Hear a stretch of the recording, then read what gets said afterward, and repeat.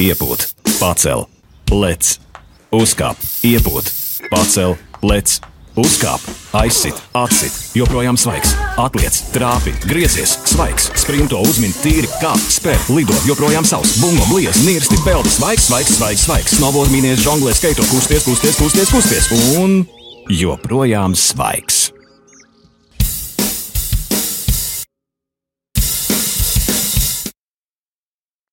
Sportacentrs.com un Rexona piedāvā podcasts ārpus kadra. Esiet sveicināti. Karstums ir atpakaļ un podcasts ārpus kadra tāpat. Man sauc Almans Poikāns un, jā, kā jau minēju, šis ir podcasts ārpus kadra sadarbībā ar Rexona. Pasaules sporta zieģi šobrīd pulcējas Japānas galvaspilsētā Tokijā. Galvenā tēma šajās nedēļās Tokijas Olimpiskās spēles un šajā podkāstu epizodē mēs arī parunāsim, starp citu, par vienu no mūsu galvenajām cerībām Tokijā, jeb sporta veidu, basketbolu. Un tāpēc pie mums šajā epizodē viesos ir bijušais Latvijas izlases basketbolists, VF Rīga basketbolists un šī brīža VF Rīga prezidents Gats Jahuļs. Sveiks, Gats! Sveiks, Almant! Kā klājas šajā laikā, karstajā laikā? Nu, ļoti forši. Sākums vīs lēnā garā studijā. Jā, es domāju, ka ik viens tādu vasarī gaidījis, un tagad būtu grēks sūdzēties, tāpēc ir jāizbauda šis te foršais laiks. Jā. Klau, es tev ieminējos nedaudz par Tokijas Olimpiskām spēlēm. Klau, gan jau arī vismaz ar vienu aci seko līdzi, kur mēs dabūsim kādu medaļu, tavuprāt? Es jau noteikti liktu, nebūšu oriģināls uz 3-3 basketbolu, tomēr čaļi līdz šim spēlējuši ļoti pārliecinoši. Es domāju, citos turnīros, kas ir bijis pirms Olimpiādas, un arī šīs spēles Olimpijā parāda, ka mēs tur esam topā, un es domāju, ka šobrīd mēs to medaļu esam pelnījuši. Jā, ka tāda neliela piebildīta iepriekšējos turnīros ļoti labi spēlējām, jo redzam, ka šobrīd ir tādi pāris grābeklujušiem uzkāpuši esam mūsu 3x3 basketbolisti. Zaudējums pret Serbiju un šobrīd neveiksme, kas bija pirmajā dienā pret Beļģiem, ja nemaldos pareizi. Bet formāts ir pateicīgs, vai ne, kas ir atšķirīgs no citiem pasaules turnīriem, jo šeit ir jānospēlē 7 spēles grupu turnīrā, un tad, kad sāks izslēgšanas turnīrs, līdz ar to pirmajā spēlē droši vien vēl var sajust tādu to spēļu atmosfēru, un tad ieiet tajā ritmā, bet 3x3 basketbols, skaidrs, ka tu sako tam līdzi, un arī basketbols tavu sirdslieta, protams, tajā sfērā strādā, bet arī citi sporta veidi tev interesē vai tikai basketbols un basketbols? Šobrīd tā speciāli es neesmu neko skatījies, vienkārši, ka ir brīvāks laiks, es pastījos kaut kādu peldēšanu, citas sacensības, tā kā, kad sāksies kaut kādi izšķirošie mači, noteikti sekošu vairāk un pievērsīšu lielāku uzmanību. Klasiskajā basketbolā ASV par favorītiem dēvē, lai gan pirmajā spēlē pret frančūžiem viņiem tagad bija zaudējums. Jā, diemžēl to maču es arī neredzēju, bet skaidrs, ka ziņās es izlasīju. Ko es varu teikt, kad viens noteikti tas, kad amerikāņi nav savākuši spēcīgāko sastāvu, un otra lieta, kas ir amerikāņiem noteikti nepatiks, bet mums kā Eiropietis varētu būt labi, kad tas Eiropas basīts tomēr tas līmenis, es domāju, ceļās un paliek labāki spēlētāji, un tas arī pierādās šajos mačos, kur Amerika kā galvenie favorīti, lai gan ir, gan visā turnīrā, gan atsevišķās spēlēs, tad tomēr jau viņi iet grūtāk un pat paklūp. Jā, daudz jau saka, teiksim, futbola kontekstā, piemēram, ka Eiropā ir tas top līmenis futbolam, ir salīdzinājums ar citiem kontinentiem. Labi, Eiropa nav gluži kontinents, bet tieši šajā reģionā pulcējas tas augstākā līmeņa futbolistu zieds, un arī tas līmenis ir augstākais tieši spēles ziņā. Tad par basīti mēs varam teikt līdzīgi. NBA, protams, jā, bet varbūt runājot tieši tādā nacionālā mērogā, runājot par kontinentiem un tādā ziņā, vai Eiropa jau varētu būt tāds. Es uzskatu, ka jā, to arī pierāda šī kvalifikācija, ka tādas komandas kā Latvija netiek, pieņemsim. Es uzskatu, ka mums tur bija jābūt un jāspēlē, jācīnās, bet skaidrs, ka caur citu kontinentu kvalifikācijas tikšana uz šim te pasaules kausiem un olimpiskajām spēlēm ir vienkāršāka. Latvijai tuvu tēma olimpisko spēļu sakarā arī Luka Dončičs, Slovenijas izlasē, kur viņi spēlē jau šie ex-Eiropas čempioni, jo viņi arī netika uz Eiropas čempionātu kā 2017. gada Eiropas čempioni. Un, viņiem cītīgi seko līdz, iespējams, ka Slovēņi arī var kaut ko šajā basketbola turnīrā olimpiskajā parādīt. Jā, es piekrītu. Dončičs ir spēlējis fenomenāli pēdējās spēles, ne tikai NBA, bet arī, teiksim, izlases krēklā. Viņa faktors noteikti tur būs milzīgs, un viņi noteikti pieskaitām pie viena no turnīra favorītiem. Jā, droši vien, ja mēs būtu tikuši uz Tokiju, tad būtu droši vien interesanti arī tas, kas jau sezonas beigās, NBA sezonas beigās iegāja, tas Kristap un Lukas stāsts droši vien savstarpējais, un tur varētu būt tāds principiāls cīņas atkal starp Latviju un Sloveniju. Protams, mēs tiktos savā starpā, bet kopš Eiropas čempionāta 17. gadā, tad, man liekas, tā Slovenija tagad ir tāda mums viena no principiālajām pretiniecēm. Jā, bet viņi tieši ir pierādījuši to, ka mēs it kā esam ļoti tuvu tām līmenim, bet tajā pašā laikā mēs esam ļoti tālu, jo mēs tur vienkārši neesam. Un šī ir tā atšķirība, kur, ko sportā ir diezgan viegli izmērīt, tas jau ir tas rezultāts.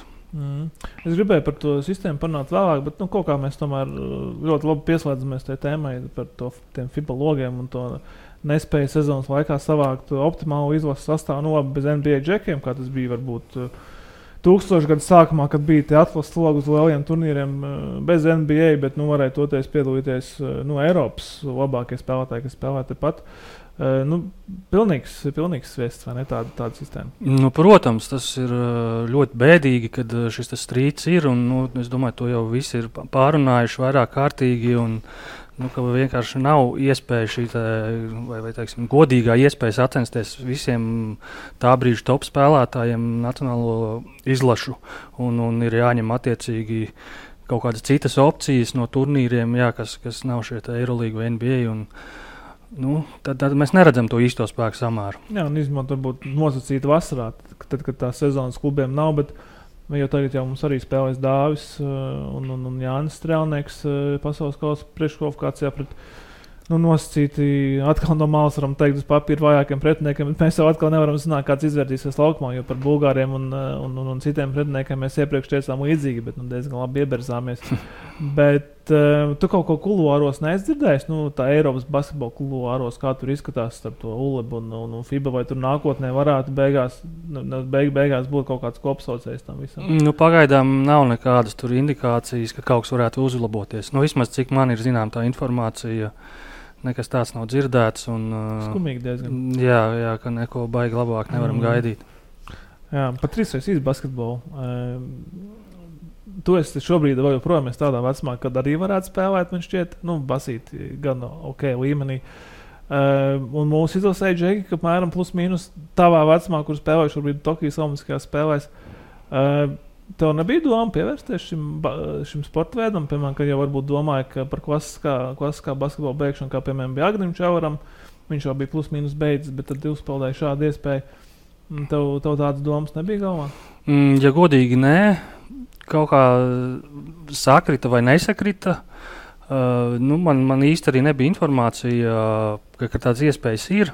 Es neatceros, kurā gadā. Es spēlēju 15. gadā. Jo Agnis, man liekas, apmēram tajā pašā vecumā. Vai tajā laikā jau bija 3-3 tik populārs? Populārs, kaut nebija. Tur pamazām veidojās un rēķini. Tur viņiem šī pirmā reize Olimpiskās spēlēs, ka programmā šis sporta veids ir rēķini. Sporta veids jau bija, vienīgi Latvijā nebija tik. Es vienkārši atceros, kad šī komanda, labi, tur pamainījies sastāvs ir, bet viņi ilgus gadus ir piedalījušies Getiņā, viņi ir vinējuši, viņi ir braukuši.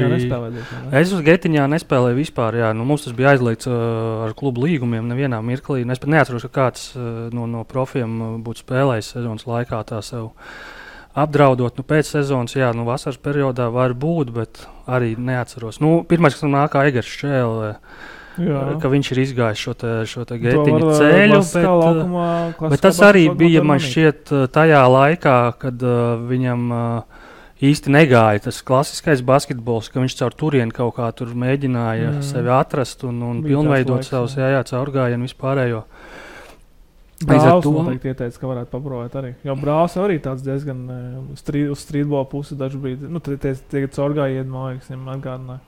Iespējams, jā. Tāpēc es saku, man kaut kā tur tas nesakrita tie laiki un iespējas līdz ar to tādu reālu un iespēju par tādu 3-3 basīšu pamēģināšanu tādā nopietnā līmenī, vai vismaz pusnopietnā nebija.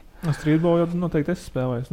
Jā, streetbolu es esmu gan kas agrāk bija tas Adidas streetbols, to es pat esmu vinnējis, un arī bruģa bumba bija tāds pasākums, kur brauka apkārt pa dažādām Latvijas pilsētām, krāja punktus, un tad ir fināls Rīgā, man liekas, Dzirnavu ielas vēl viņš bija, un to mēs arī vinnējām. Jā, es atceros, ka daudzie grozi bija salikti. Jā, daudzie grozi vienā uz vienas ielas, un ļoti populārs pasākums īstenībā tajā laikā. Jā, bija tāda laika, bet baigi fiziskais tas pasākums tāds, tieši paši spēlēšana. Fiziskais tev kardio izturība vajadzīga tāda. Gan, protams, jā, plus arī kaut kāda tomēr plānošana, jo šī te braukāšana pa citām pilsētām tomēr arī ir, kādam ir jāved, vai tie ir vecāki, vai tie ir draugi, pārsvarā tie bija vecāki. Un tad tie ir tomēr gandrīz katra nedēļas nogale, kas tiek atņemta nosacīt ģimenei, bet tiek pavadīta uz asfalta. Ļoti labi, ka tiek pavadīta, manuprāt, pilns ar emocijām un tā, bet 3x3 basīt gan jau tu neieslēdz tagad pirmo reizi Tokijas spēļu laikā, gan jau bija uzmets arī iepriekš. Jā, protams, kad sākās šie te panākumi, arī kad Džeki piedalījās jau, teiksim, vērā nemamos turnīros, bet vismaz zināmos kaut kādos turnīros, kur ir jau kaut kādi balvu fondi, kur ir kaut kādi pretinieki jau, kur var izlasīt kaut kādus uzvārdus vismaz, tad skaidrs, ka no tā laika jau ik pa laikam tiek sekots līdzi un Jā, Edgars Buļs Twitterī bija, man liekas, vakar ierakstījis, ka pagaidiet tikai pēc gadiem 10 3x3 basketbols bez mazai aizstās klasisko basketbolu un kāps tā kurpēs. Kāds skaties uz šādu tēzi, krietni pāragri, manuprāt, un vismaz man šķiet, ka nav īsti. Mēs te kaut kad nesen arī runājām ar basketbolu cilvēkiem, ne tikai, ka tas drīzāk ir jāuzskata pa citu sporta veidu, ka tas nav. Viņš ir tomēr tik specifisks un viņš ir tik savādāks, kad viņi īsti pat nav varbūt tā kā vienā grozā liekam, vienā kopībā, bet tas, ka varētu pārspēt, es neticu. Kāpēc? Man šķiet, tā kā es teicu, tie ir īsas spēles, šie noteikumi tomēr, kur atļauj rupjāk spēlēt, mazāk kombinācijas. Protams, viss notiek dinamiskāk, ātrāk, tas ir skatītājiem varbūt patīkami. Mūsdienu sabiedrībai aktuālāk. Jā, bet es domāju, ka, pieņemsim, ja klasiskais basketbols kaut kādā veidā mainot noteikumus, arī padarot spēli interesantāku, ātrāku, arī jāiet laikam uz priekšu līdzi un nevar visu laiku palikt, uz vietas, jo mēs zinām, NBA bieži maina noteikumus, tur amerikāņu futbols maina noteikumus, un tā jādomā par to, lai tas cilvēkam patiktu un būtu interesanti. Kā mēs tos noteikumus varam pamainīt? Piemēram, arī uzlikt 12 sekundžu uzbrukumu laiku, kā tas ir 3x basītī. Varbūt bišķi garāk. Viena interesanta ideja, es dzirdēju, ka punktu skaitīšana notiek tā kā setā, ka katra ceturdaļa, pieņemsim spēlē, ir jāuzvar 3 ceturdaļas. Tas padarītu katru ceturdaļu interesantu. Nebūtu tā, ka spēles beigās ir 80 pret 60 un katru ceturdaļu. Tas liktu trenerim domāt taktiski savādāk. Tas tikpat labi saucamajiem underdogiem, kas būtu vājāka komanda. Viņi visu laiku varētu aizķerties. Nebūtu, kā es saku, lielās rezultātu starpības. Varbūt kaut kādā tādā virzienā jādomā. Volejbola virziens arī, tā kā, zin kā. Jā, noteikti varbūt arī. 5 ceturdaļas jāizspēlē. Jā, samazināt šo te uzbrukumu laiku. Arī viena no opcijām tas ir varbūt attīrīt sodu laukumu no aizsargiem, vai tas jau būtu uz NBA pusi. Tā kā ir jau daudzas opcijas, par ko varētu domāt, un kas varbūt tiešām būtu interesants. Parunājot vēl par 3x3 un olimpisko pusi, ir reāli tad mūsējiem paņemt, medaļu jau noteikti ir, vai ne? Kā jau tu pats teici, viņa mūsu galvenā cerība.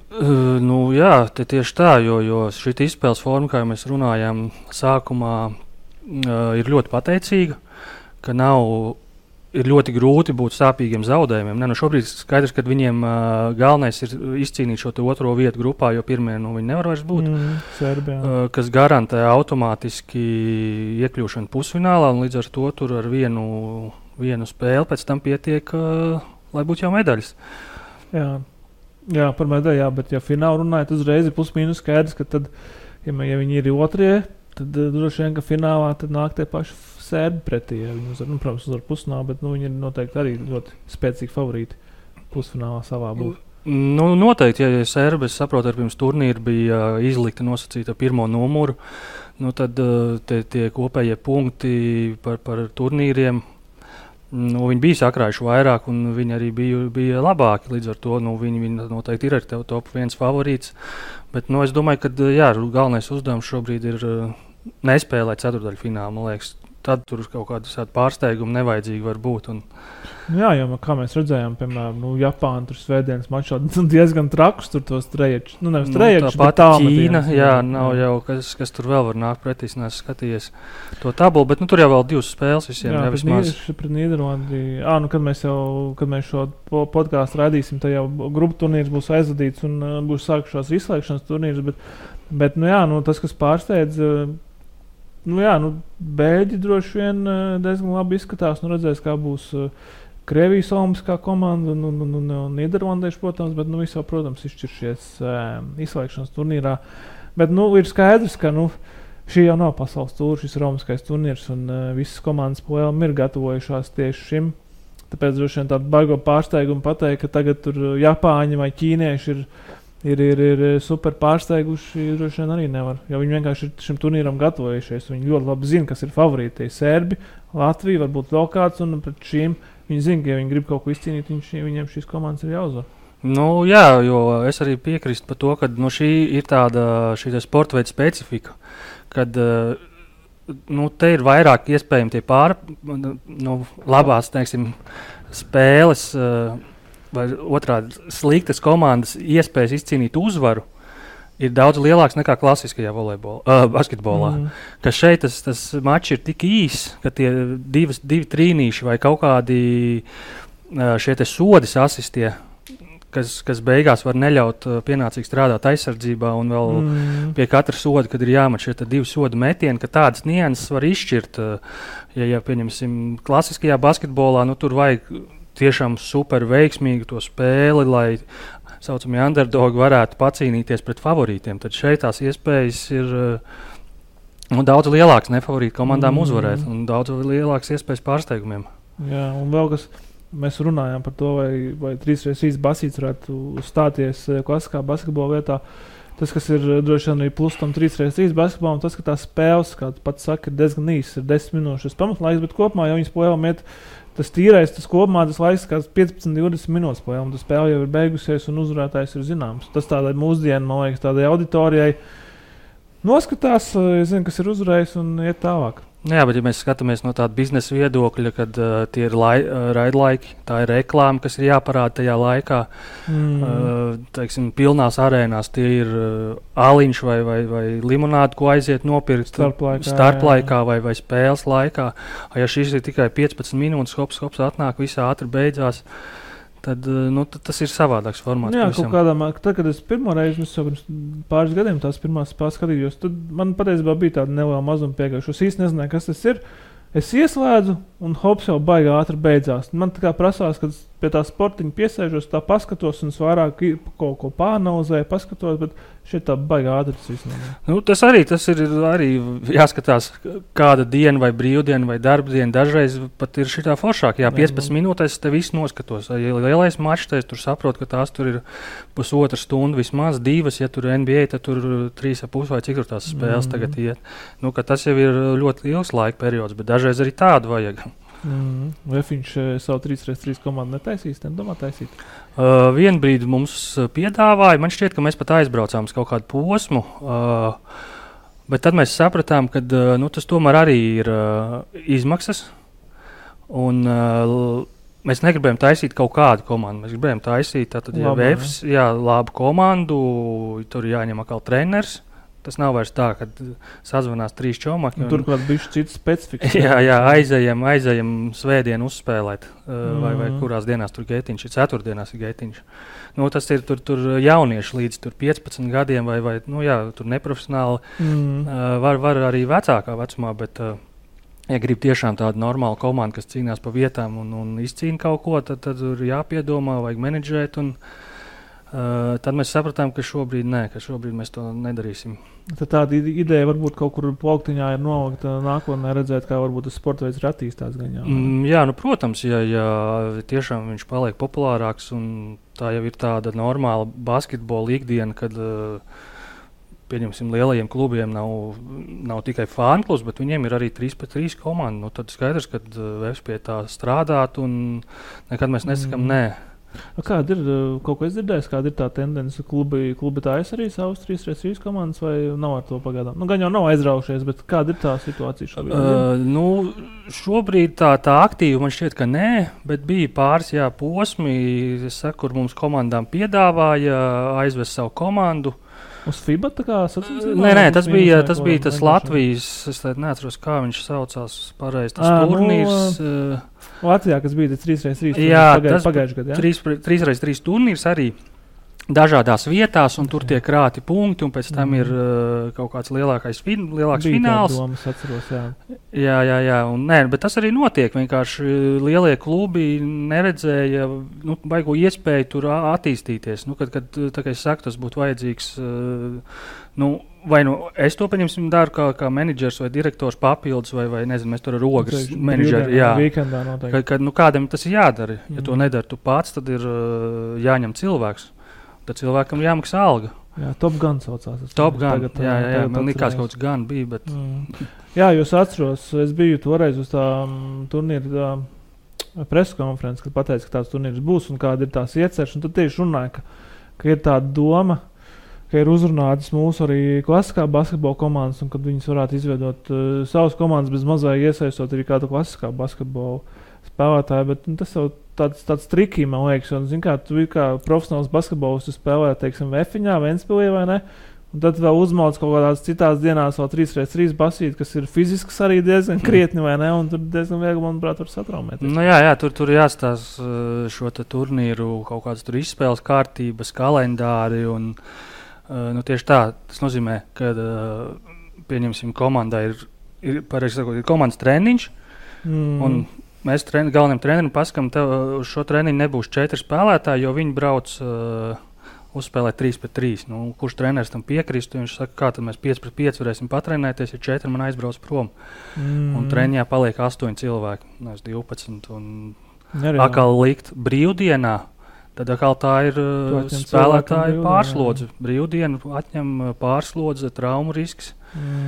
Tā kā sezonas laikā kaut ko iepīt iekšā, grūti tikai, ja tas ir 11, 12, 13 cilvēks, tad jā. Varbūt, jā. Kaut kādi jaunie klāt, jā. Jā, vai arī vēl viena versija vienkārši uztaisa atsevišķu 3x3 komandu, kurai ir arī savu treniņu, tur dažu reizi nedēļā, un tad arī Top Gunā var piedalīties, bet negūla laikam īsti atbalstu starp klasiskā. Tāpēc es saku, tas noteikti varētu būt kaut kādiem džekiem, kas domā par klasiskā basketbola karjeras beigšanu vai ir beiguši tikko un ir darbs, tad viņi tur vienu dienu, teiksim, nedēļā var izrauties, patrenēties.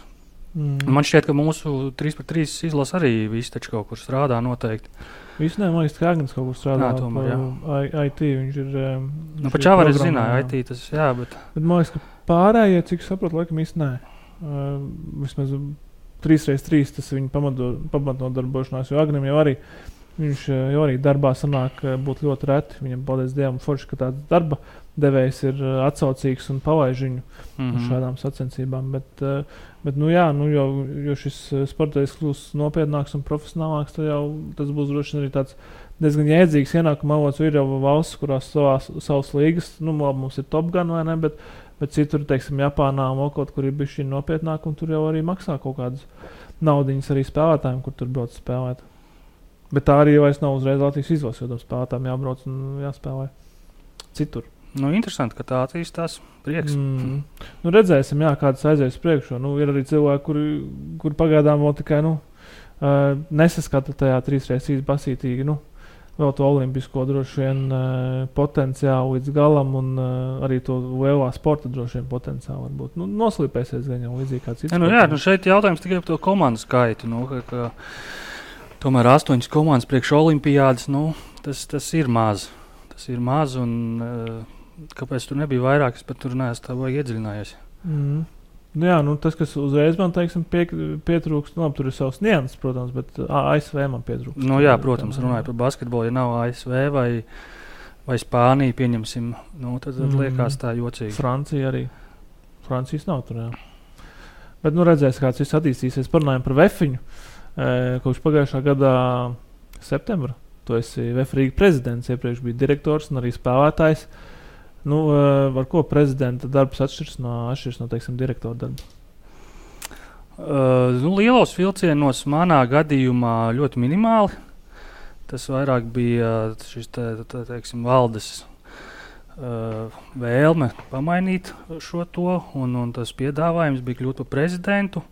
Ikdienas darbos mazliet vairāk mums tāda neliela rotācija notika, kad komandas menedžerim nāca palīgā menedžeris, kas palīdz vairāk pie zāles tehniskajām lietām, gatavošanās treniņiem, spēlēm un tam līdzīgi. Un līdz ar to cilvēkam, kas bija komandas menedžers, es kaut kādus, teiksim, saucamos direktoru pienākumus vai savus kaut kādas daļu darbu sadevu viņam.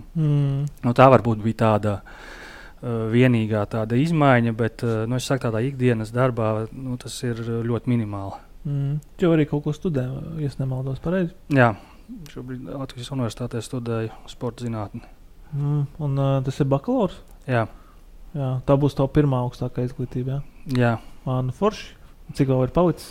Īstenībā tikai 1. gads, bet tā ir 3 gadu programma, tā kā 1/3 es esmu pabeidzis. Kas ir sporta zinātne? Tātad tas saucās sports, tehnoloģijas un sabiedrības veselība. Tāda samērā plaša šī iespēja, kur pēc tam var ar šo iegūto izglītību strādāt. Tas var būt medicīnas jomā, tas var būt kā sporta vadītājs. Interesanti, man likās tā jauna programma, interesanta. Tieši sakrīt kaut kā ar laiku, kad bija iespēja, ka es biju apradis vai iemācījies apmēram, kas man ir vajadzīgs, lai pienācīgi izpildītu šo direktoru vai menedžera amatu vai prezidenta, cik daudz laika man paliek citām lietām, un tad es pieņemu lēmumu, kad jāiegūst šī augstākā izglītība beidzot. Manuprāt, tas arī tāds labais stāsts, kā kaut, gan jau tu, to es daudz pajautāšu, jo tas tāds, manuprāt, labais stāsts, jo izskatās vismaz no malas, ka pēc profesionāla karjeras beigām ne visiem izdodas atrast savu ceļu pēc sportista karjeras beigām, vai ne? Man liekas, ka tu esi atradis savu ceļu. Jā, es piekritīšu, ka ir ļoti grūti. Tomēr, ja mēs runājam par kaut kādu konkrētu basketbolu, mēs paši redzam, cik ir basketbola klubu Latvijā. Labi, ir sporta skolas, tas ir cits stāsts. Un, man viss ļoti veiksmīgi sakrita tajā mirklī, kad es domāju, vēl vai spēlēt vai nē. Kā es teicu, tas bija 15. gads. Tad man vēl bija piedāvājums braukt uz Liepāju spēlēt. Un tajā pašā laikā mainījās vadība tolaik VF skolā. Iepriekšējais direktors gāja prom, un viņš pats man zvanīja un piedāvāja šo darbu, gan es biju pazīstams arī ar jaunajiem vadītājiem, jauno vadību, un arī viņi zvanīja un piedāvāja šo opciju. Līdz ar to man likās tas baigi forši. Un sanāca tāds loģisks kaut kāds pakāpienis, ka es nostrādāju 3 gadus ar jauniešiem, iemācījos daudzas lietas. Pēc tam nāca piedāvājums jau kļūt par VF direktoru. Tur nostrādājot arī šos 2 gadus bija viss 10 vai 20, vai es nezinu, cik reizes vairāk, un tas viss bija jāapgūst. Un ka šobrīd ir tas nākamais amats, bet pa lielam es saku, nekas tādā ikdienā nav mainījies. Mērķi, kaut kādas idejas un vīzijas ir ļoti līdzīgas, kā jau klubam ir bijušas. Tā tikai jāstrādā pie tā. Jūs ar Kristapienu Černaku arī runājāt, ne jau pēc tam, kad viņš bija pabeidzis savas basketbolista karjeru, tad es viņam prasīju, kā ir tagad būt mazai otrā pusē, vai ne, tie administratīvajā pusē un strādāt tur. Viņš teica, vecīt, tas ir pavisam cits basketbols, nekā es biju pieredzis spēlēt karjeras laikā. Protams, mēs jau viņu esam runājuši, kad Tobrīd, kad sporto, tad liekas, jā, ka tas ir grūtākais, kas var būt. Bet tur kā viss tomēr ir atkarīgs. Viss izstāsta, ka jo viss ir tie mazie cilvēciņi vai darbinieki vai menedžeri, viss tiek sakārtāts, viss tiek iedots, kad pa lielam ir tikai jānospēlē. Tad, kad ir tā otra puse, tad redzes, kad ir kaut kas jāsakārto, tad kāds kaut ko nav izdarījis, kāds kaut ko nemāk, ir jāsako līdzi, kaut kas vienmēr salūst, kaut kas nobrūk, un tad jārisina šīs problēmas. Par spēlētāju komplektāciju VFA runājot, tur, kurš ir Jānis Gailīts, ir visatbildīgākais no visiem? Pārsvarā Jānis Gailīts, Rivar Bērziņu. Plus, protams, treneri iesaistās, un es pieslēdzos tādā kā beigu stadijā, lai nav tur man jāurbjās cauri 50 spēlētāju video, tad viņi man pasaka, ka reku šitais te ka varētu būt. Kurš dod to galvārdu? Galvārds pa lielam. Mēs tādos lielos vilcienos jau mēs izrunājām jau gan pēc sezonas, gan mēs runājām jau, sezonai tuvojoties beigām, ar kuriem spēlētājiem mēs esam apmierināti. Tur katrs no šiem nosauktajiem pasaka savas domas, ar kuriem mēs gribētu pagarināt, kurus mēs tā kā īsti neredzam, bet neesam bijuši apmierināti, līdz ar to visticamāk nepagarināsim līgumu. Kaut kādas tādas skices jau bija, un tad jau apmēram varēja saprast, kuras pozīcijas latvieši mēs uzrunāsim un kurās pozīcijās būs nepieciešami ārzemnieki.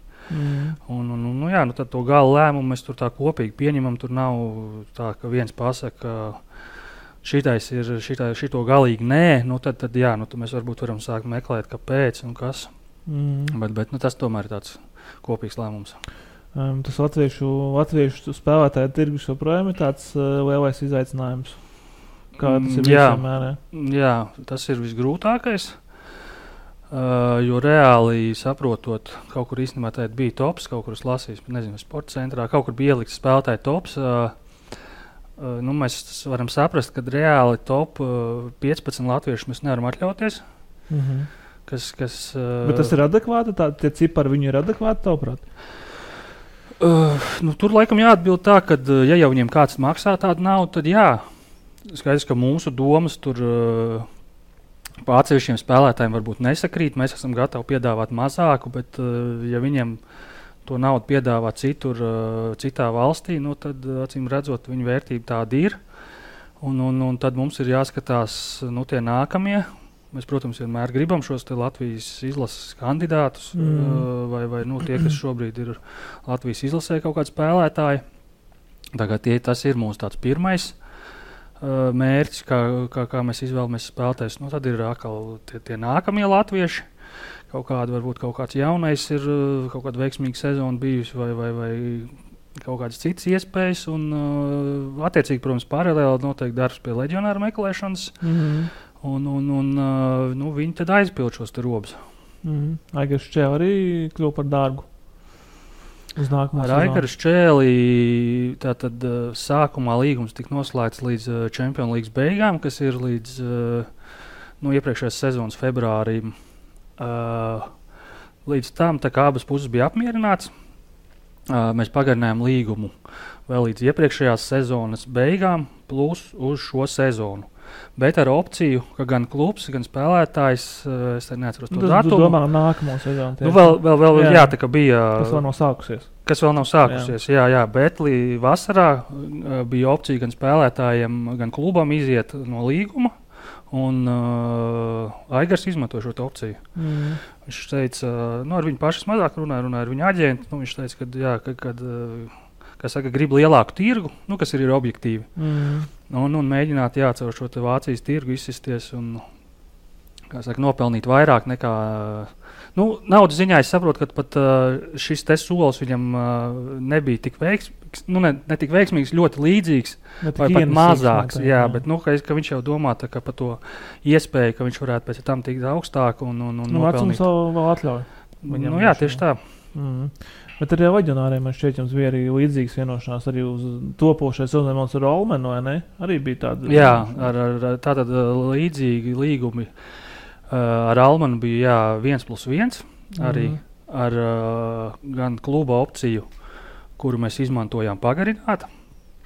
Un spēlētāju opcija bija vēl tātad 2 nedēļas pēc tā brīža, kad mēs pagarinām līgumu, kad 2 nedēļas cits klubs var izpirkt viņu līgumu.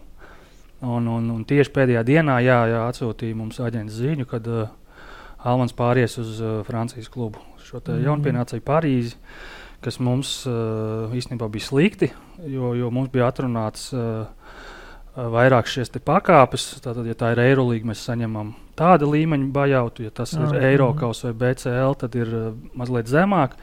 Un, ja tas ir klubs, kas nestartē nevienā Eiropas kausā, tad tas ir vismazākais tas bajauts.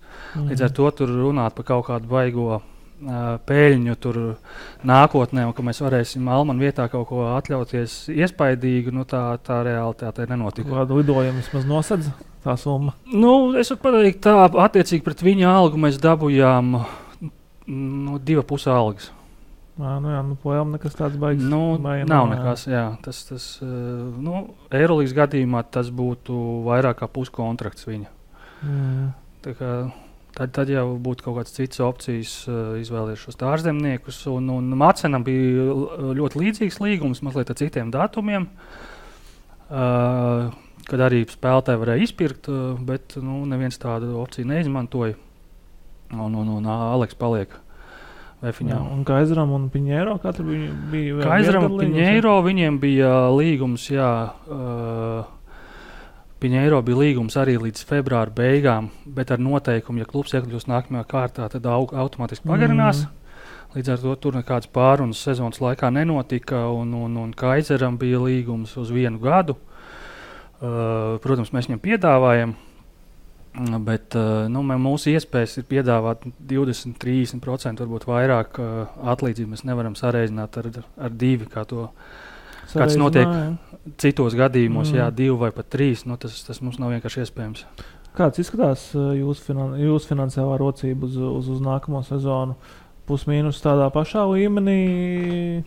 Es teiktu, ka ļoti līdzīgi. To jau var redzēt pēc komplektācijas, kad, tā kā es teicu, kas mums paliek Ate Zoriks, kas bija šie pirmie, ko mēs paziņojām, kuriem jau līgumi ir, kas ir tā kā izlases spēlētāji, tad tur varbūt nākamie, ko mēs paziņojam, jau Māri Gulbu parakstījām, kas bija Latvijas-Igaunijas līgas rezultatīvākais spēlētājs Ilja Gromovs, kam mūsuprāt izdevās ļoti veiksmīga sezona, salīdzinot ar to, kā viņš nospēlēja pie mums tur 2 gadus atpakaļ. Tad šis bija tāds, es teiktu, neviens, bet kaut kādi 3 soļi uz priekšu viņa tādā, viņa personīgajā, teiksim, tādā spēles stilā, un kā viņš tur, ko viņš rādīja, mēs ceram, ka ar tādu spēli viņš mums spēs palīdzēt ne tikai Latvijas-Igaunijas līgā, bet arī BCL-ā.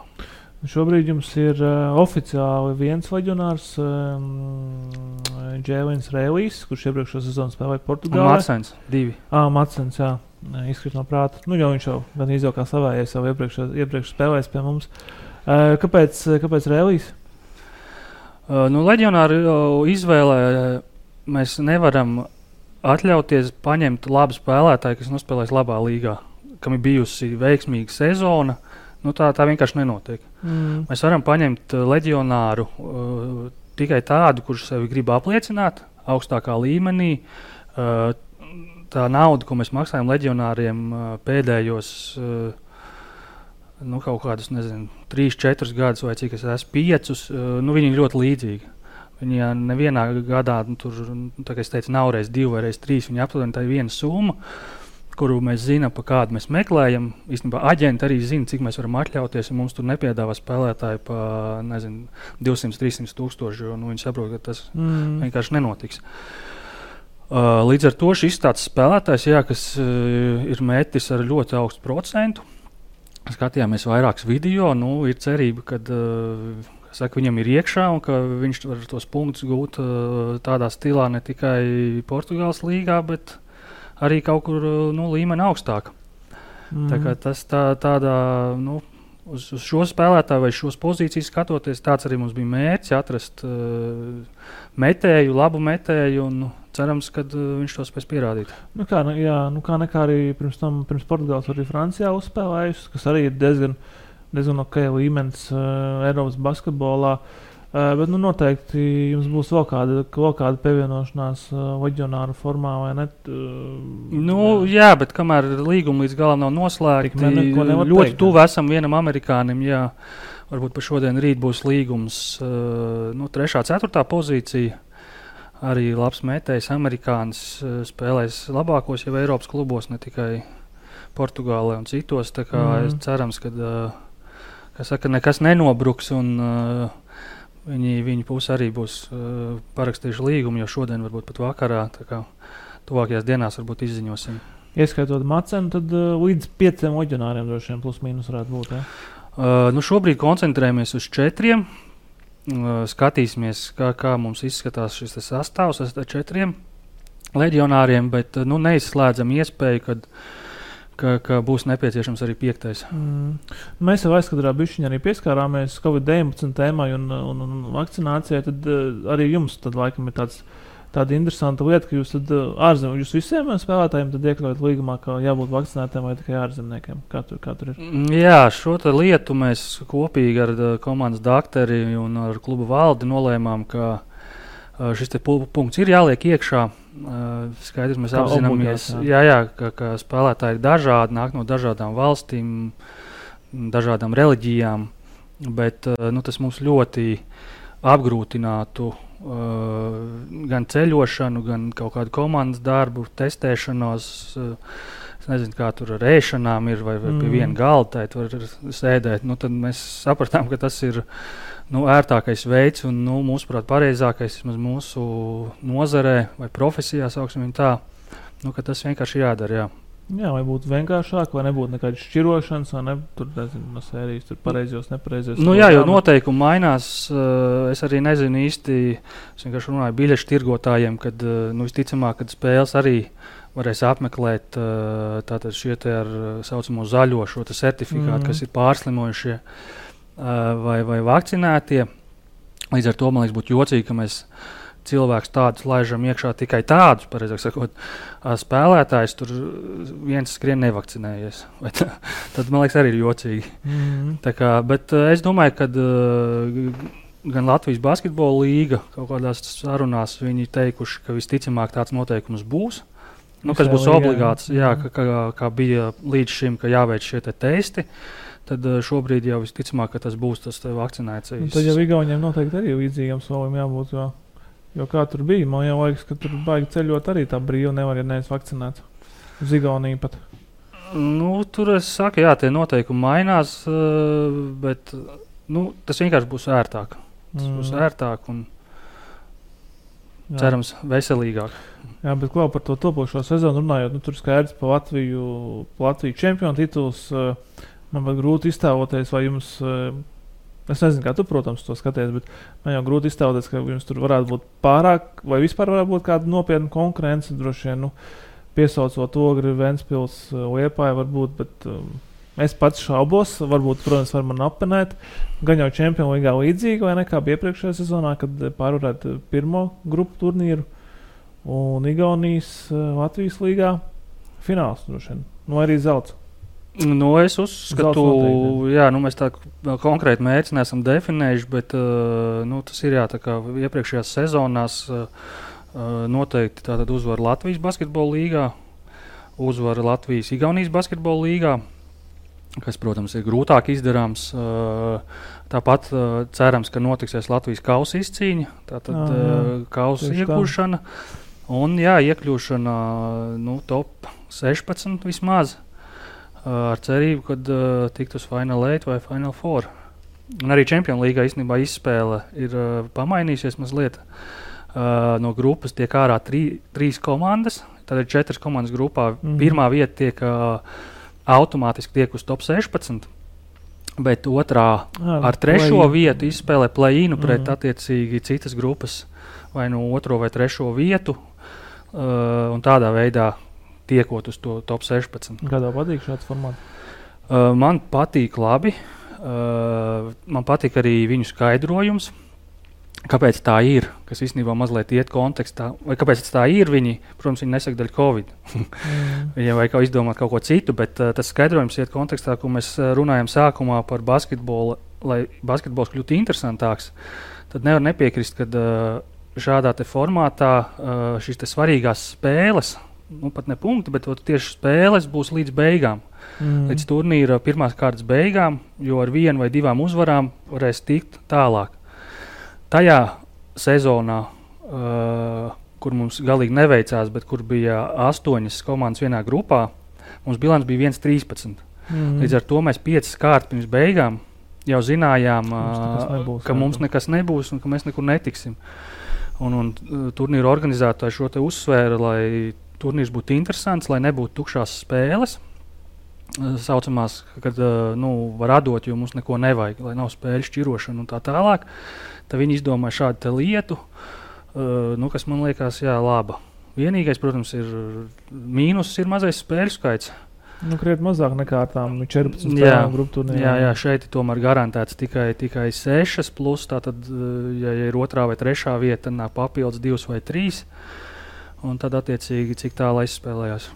Jā, tas nozīmē, ka jāmēģina vienkārši izkļūt no grupas, tad spēles skaits arī būs pienācīgs. Protams. bet kā ir Čempionu līgā, ir izdevīgi piedalīties no finansiālā viedokļa? Kur mums ir izdevīgi? Ja tu domā, vai mēs tur nopelnām naudu, tad nē. Izdevīgi no tā, kad nestartēt nevienā turnīrā, tad spēlēt tikai šīs pāris. Cik sanāk tādas spēles, Igauni laikam 8 pieteica, 6. Jā, tad virs 20 spēlēm, tas liekas krietni pa maz, tad vienīgi jāmeklē kāds cits turnīrs ir. Bet šobrīd šī Čempionu līga ir VF, tāds, tam būtu jābūt VF pamaturnīram, teiksim tā. Tas, kad gribās pasapņot pa Eirolīgu vai kaut ko tādu, tad ir jāsaprot, ka tas nav reāli. Mēs pirms kādu laiku vēl sapņojām. Pirms gadiem 10. Jā, bet tad bija 3 reizes lielāks budžets. Un šobrīd tā situācija tāda ir, un tas jāpieņem. Tas jāpieņem kā turnīrs, kur VFam ir jācīnās. Un, es esmu dzirdējis daudzas runas apkārt, kad tur spēlē nezināmas komandas. Un tā ir. Tās komandas visas ir arī samērā jaunas. Ir, protams, tur ar tradīcijām, kā AX, Pauks un vēl tur komandas visādas. Bet šis te jāsaprot, ka arī kad kaut kādā turnīra fāzē mums nāk pretī gan tur Spāņu top 6 vai top 8 komandas, Turku komandas, labas Itāļu komandas, un ka viņām visām budžeti ir 5 vai pat 10 un vairāk miljoni. Un ka tā šobrīd ir tā realitāte, kurā VF cīnās, un tur arī mums jāmēģina sev pierādīt. Kāds ir tas FIBA, ko FIBA maksā par Čempionu līgu? Dalību Čempionu līgā kaut ko jau maksā, vai ne? Par spēlēm, par uzvarām, par vietām. Tātad, īstenībā es varbūt bišķi samalojos. Izdevīgs tas turnīrs kļūst, ja mēs tiekam top 4, es teiktu. Top 8 vēl ir kaut kas pa nulēm, es teiktu. Pirmo tātad, mēs nezinām vienīgi, cik dārga būs ceļošana. Teiksim, pirms Covid ceļošana bija daudz lētāka, un tad varētu teikt, ka bija ok, mums tos ceļošanas izdevumus atsita. Bet pieņemsim tāds salīdzinājums. Pagājušajā gadā mēs tikām 2. kārtā, kur mums ielozēja abus spāņus un bosniešus.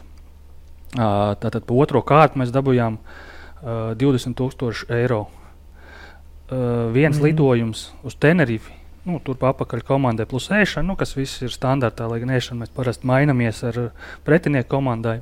Tātad izmaksāja 22,000 eiro. Tā kā mēs jau ar vienu, varētu teikt arī sliktu, vienu braucienu, bet tikpat labi mums tur varēja būt Bamberga, kur brauciens izmaksātu daudz mazāk. Tā kā tur ir svarīgi arī šie ģeogrāfiskie principi, vienkārši kādu valsti ielozē. Jā, bet tas dārgums ir atkarīgs arī no tā, kā jūs lidojat tur. Covid laikā jau bija laikam tikai čārteru reizi. Nē, tas bija parastais reizes. Nē, tur visi testējāmies. Čārters ir vēl reizes, 2 reizes, 3. Tas būtu uzreiz, ka ir dārgāk, protams. Un tie lielie balvu fondi, tātad, es novirzījos mazliet no sakāmā, visām komandām, tādā pamaturnīra 3-2 komandām tiek piešķirts sākumā. Šis pagājušajā gadā bija 50,000, šogad ir 40. Un tad tās summas palielinās attiecīgi, es no galas neatceros, man liekas, pat top 16 ir, ja tiek, tad ir vēl 40, ja tiek top 8, tad ir vēl 40, un jā, tad var saskaitīt, kaut kāds. Jā, ja tiek finālā, tad ir 400 jau nopelnīts, un ja vinnē finālu, tad ir 1 miljons. Tā kā, tad tas ir, jā. Un tad jau lēnām var domāt par Eirolīgu. 3 gadus pēc kārtas jāvinē Champions League. Jā. Bet tu arī esi bijis VFRī klubā strādājis, kad tas vēl spēlēja VTB vienotajā līgā. Kādas tur bija naudiņas? Labākas nekā Champions Līgā? Par kā tu tagad nosauc par tām dalībām vai par spēlēm? Jā, tur bija mazliet savādāka šī te prēmēšanas sistēma. Tur bija tātad 3 veidu bonusi. Viena pa izcīnīto vietu attiecībā pret budžetu. Tas bija tāds interesants. Visiem klubiem bija jāuzrāda. Es nezinu, kā viņi to pārbaudīja. Formula vismaz jātaisa. Jā. Katrā ziņā CSKA tajā kategorijā vienmēr dabūja vismazāk. Jo cik viņiem tur ir 40 miljoni pret pirmo vietu, bija sliktāk nekā VF 1,5 pret 7. vietu, pieņemsim. Kaut kā viņi tur rēķināja. Tad viņi rēķināja skatītāji arī, reāli, cik daudz biļetes pārdots, cik vispār skatītāji. To viņi skatījās, un trešais, kas bija trešais, tur neatceros. Bet tur trešais pēc izcīnītās vietas vienkārši beigās, pareizi. Jā, viens bija attiecībā pret budžetu, viens bija tātad šis te fanu piesaiste, un trešais bija vienkārši vieta pēc turnīra noslēguma. Kas, protams, ir jāsaprot, ka tur bija šogad laikam kaut kāds 12 komandas, tajā mirklī bija 14 komandas, kas nozīmē 13 izbraukumu, kas arī ir 13, es biju teikt 13 izbraukumi, tātad 13 viesnīcas, ēšanas, kad šeit pret tiem Eirolīgas BCL, tiem 40,000 mums ir 3 izbraukumi. Tur, es neatceros, cik tur tā summa, skaidrs, ka viņi bija lielāki, bet, tā kā tur viss jāskatās, tur salīdzinoši. Tev uz Spāniju 2 reizes aizbraukt, tas pats kā aizbraukt uz Krievijas totāliem austrumiem. Jā. Tīri arī laika ziņā, tu tur šausmīgi ilgi. Spānija katrā ziņā mums arī Champions Līgā, es ļoti priecājos, ka mums nejolozē Spānija, jo viņi tomēr ir šie abi klubi vai pat visi 3, viena no favorītiem turnīrā un plus ļoti dārgs ceļš. Mums, protams, ir vieglāk aizlidot uz Čehiju, ar Nimburgu nospēlēt vai uz Vāciju, kur gan sportiski mums varētu būt mazliet vieglāk. Jā. Un šie ceļu izdevumi, daudz mazāki. Par VTB līgas finansiālo pusi tur naudiņa bija vairāk. Tu saskaitīji 3 dažādus veidus, kā to naudiņu var dabūt. Tad izklausās, ka bija vairāk nekā Champions Līgā. Jā, protams, bija vairāk, ceļošana bija dārgāka. Bet tas tā ir man grūti samaloties. Bet tur arī tie cipari varēja svārstīties. Tur diezgan iespaidīgi. Viena sezona tie bija 150,000, pieņemsim, ko mēs dabūjām. Tad tur labi startējot, jau varēja dabūt, man šķiet, ka virs 200. Tur, pēksim, play-off ir, jā. Jā. Jā, labāks rezultāts. Bet, kā ir tagad ar tām idejām nākotnē? Tikai vienīgi Champions League šobrīd, jo skaidrs, ka tur vienoto līgu ar Eirokausiem īsti nevar apvienot. Bet kad jūs spēlējāt vienotajā līgā, tad daudz prasīja, kad VFRīga atgriezīsies Eirokausos. Tagad jūs startējat Eirokausos, tagad jāprasa, kad jūs atgriezīsieties vienotajā līgā, tur atpakaļ neviens nesauc jūs?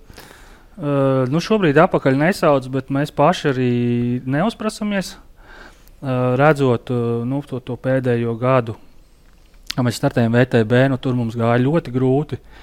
Pēc tās sezonas mums budžets vēl tika samazināts, neatceros, bet apmēram par 30%. Un tā jau arī bija tā realitāte, ka mēs apzinājāmies, kādus spēlētājus mēs varēsim atļauties. Un ka vieglāk varbūt, un arī tas, ka tur pamainīt šo te tirgu, uz kuru mēs braucam, ka ne Krievija, bet tomēr tā ir Rietuma Eiropa. Mēs nolēmām startēt Champions Līgā un pagaidām doma kaut ko mainīt nav.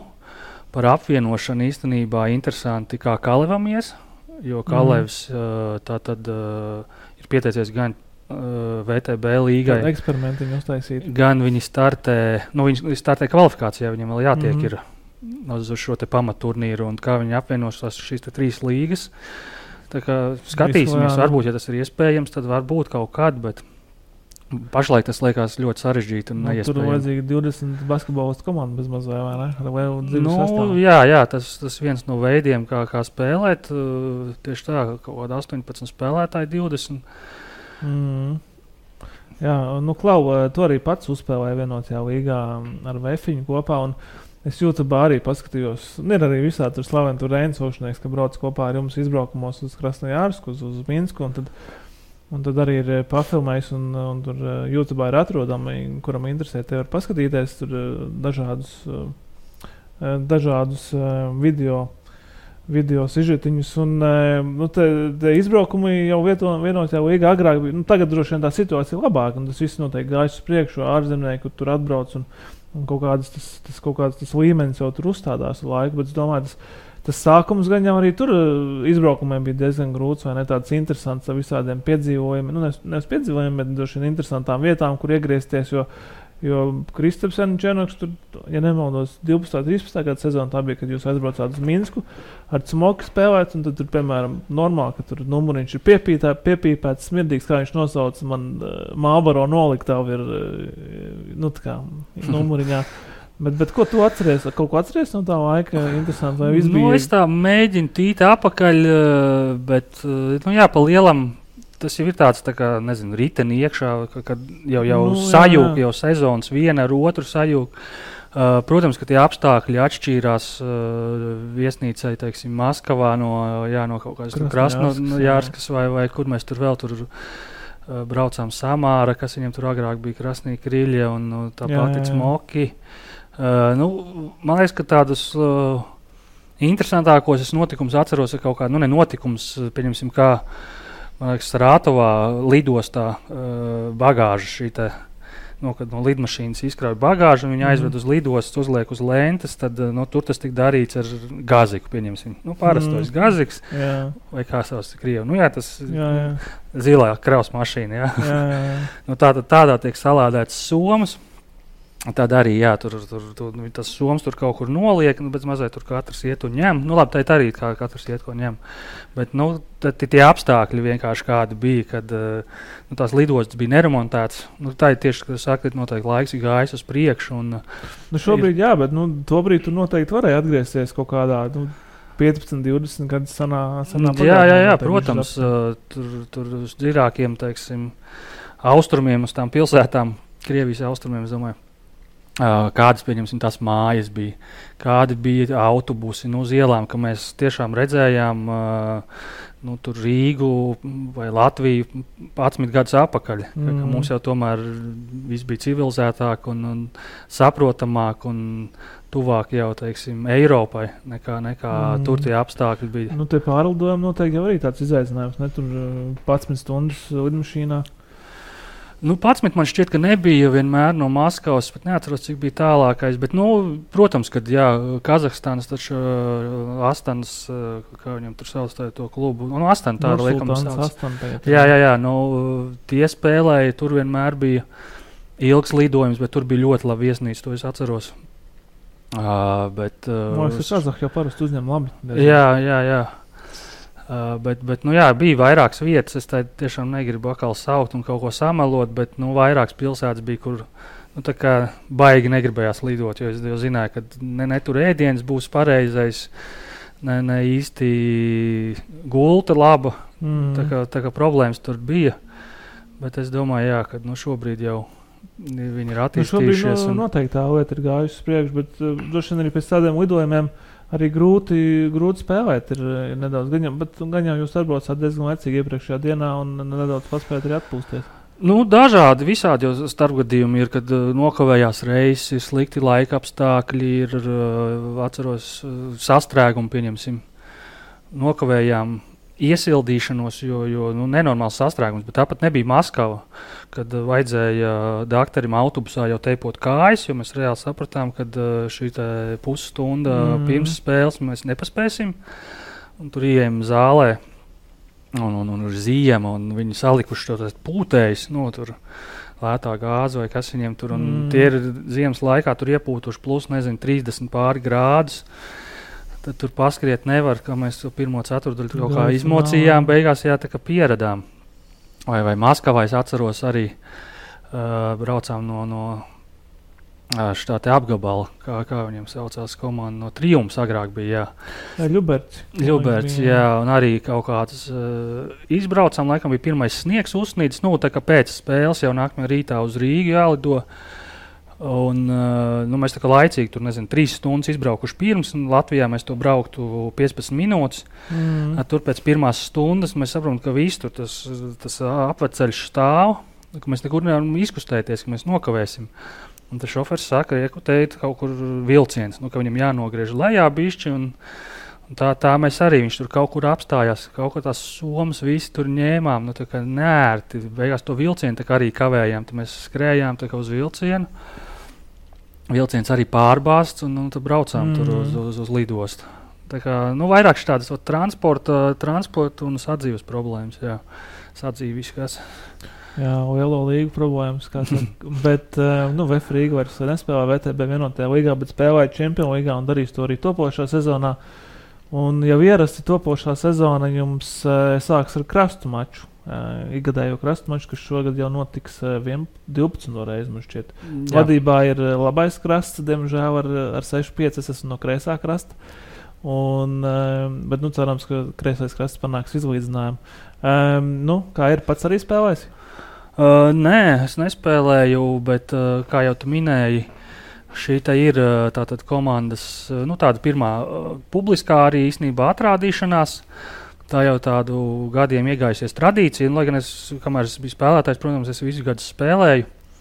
Agrāk tie visbiežāk notika pie operas. Līgumā arī tas ir spēlētājiem ierakstīts, kā spēlē krastmačā? Tā gluži nav, bet līgumā ir ierakstīts, ka spēlētājiem jāpiedalās, ko mēs zinām, kas ir Čempionu līga un Latvijas-Igaunijas līga un visos citos turnīros un spēlēs, kuros startē klubs. Jā, bet ne krastmačs, vēl nav, jā. Nē, tāpēc es saku, mēs tur līgumā nerakstam, bet tas visiem ir skaidrs, ka tas ir obligāts pasākums, un ja kaut kāda tur ārkārtas iemesla dēļ spēlētājs nav ieradies Latvijā, tad viņš tur drīkst nepiedalīties, bet citos gadījumos viņam ir jāpiedalās, jo tas ir kā komandas treniņš, komandas, pirmā pārbaudas spēle. Savedēšanās pasākums arī, manuprāt, tāds sanāk, ne? Kaut kā, mazliet. Nepiespiest Pirmais tomēr tāds, ārzemnieki, var teikt, tikko ir sabraukuši, jo mēs parasti trenēties komandas sāk tikai kaut kāds pāris dienas pirms šī krasta mača. Līdz ar to sapazīstās latvieši, protams, viens otru zina, bet skaidrs, ka tas palīdz arī, jā. Jā, un arī tādā diezgan skaistā vietā starp abiem krastiem mačs notiek, un ārzemniekiem abi iespēja, kur gūt iedvesmu, manuprāt, sezonai droši vien, tā lai izskoties. Jā, otro gadu jau notiks tātad uz AB Dambja, kas, kur pa zīmīgāku vietu, kā sacensībai starp krastiem grūti iedomāties. Pagājušajā gadā nekādas īsti problēmas nebija, līdz ar to organizatori mēs nolēmām, ka jāatkārto, ka ja šī vieta ir pieejama, jo citus gadus tur ir salūts visbiežāk, līdz ar to tur nemaz neļauj rīkot nekādas pasākumus, un ja šī vieta ir pieejama, tad mēs uzskatījām, ka vajadzētu vēlreiz organizēt turu, un man liekas, ka bija labi izdevies pasākums, un cerams, ka šogad būs tikpat labi vai labāk. Aizmirst pieminēt, nevis aizmirst, bet pieminējuši, ka krasta mačs notiks 21. un 22. augustā. Bet kā ir, tur būs, laikam varēs skatītājus arī pulcēt šoreiz, gan jau ar certifikātiem, vai ne? Jā, tātad uzstādījums būs arī tāds pats, kā ir lielā daļā pasākumu.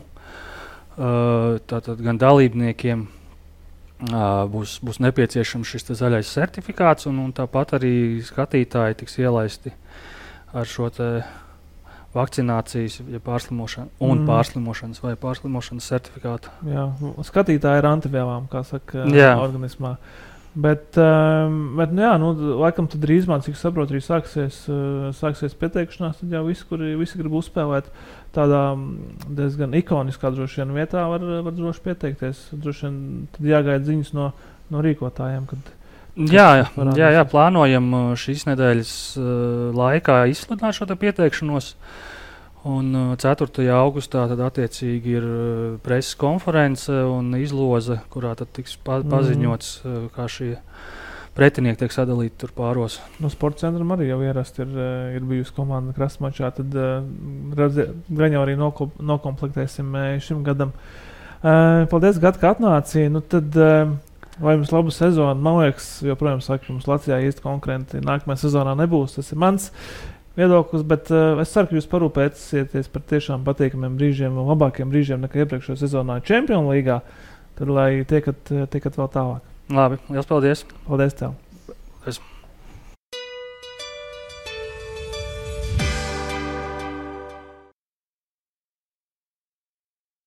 Iepūt, pacel, lec, uzkāp, iepūt, pacel, lec, uzkāp, aizsit, atsit, joprojām svaigs, atliec, trāpi, griezies, svaigs, sprinto, uzmin, tīri, kāp, spēr, lido, joprojām savs, bungo, bliez, nirsti, peldi, svaigs, snowboard, mīnies, žonglē, skaito, kusties un joprojām svaigs.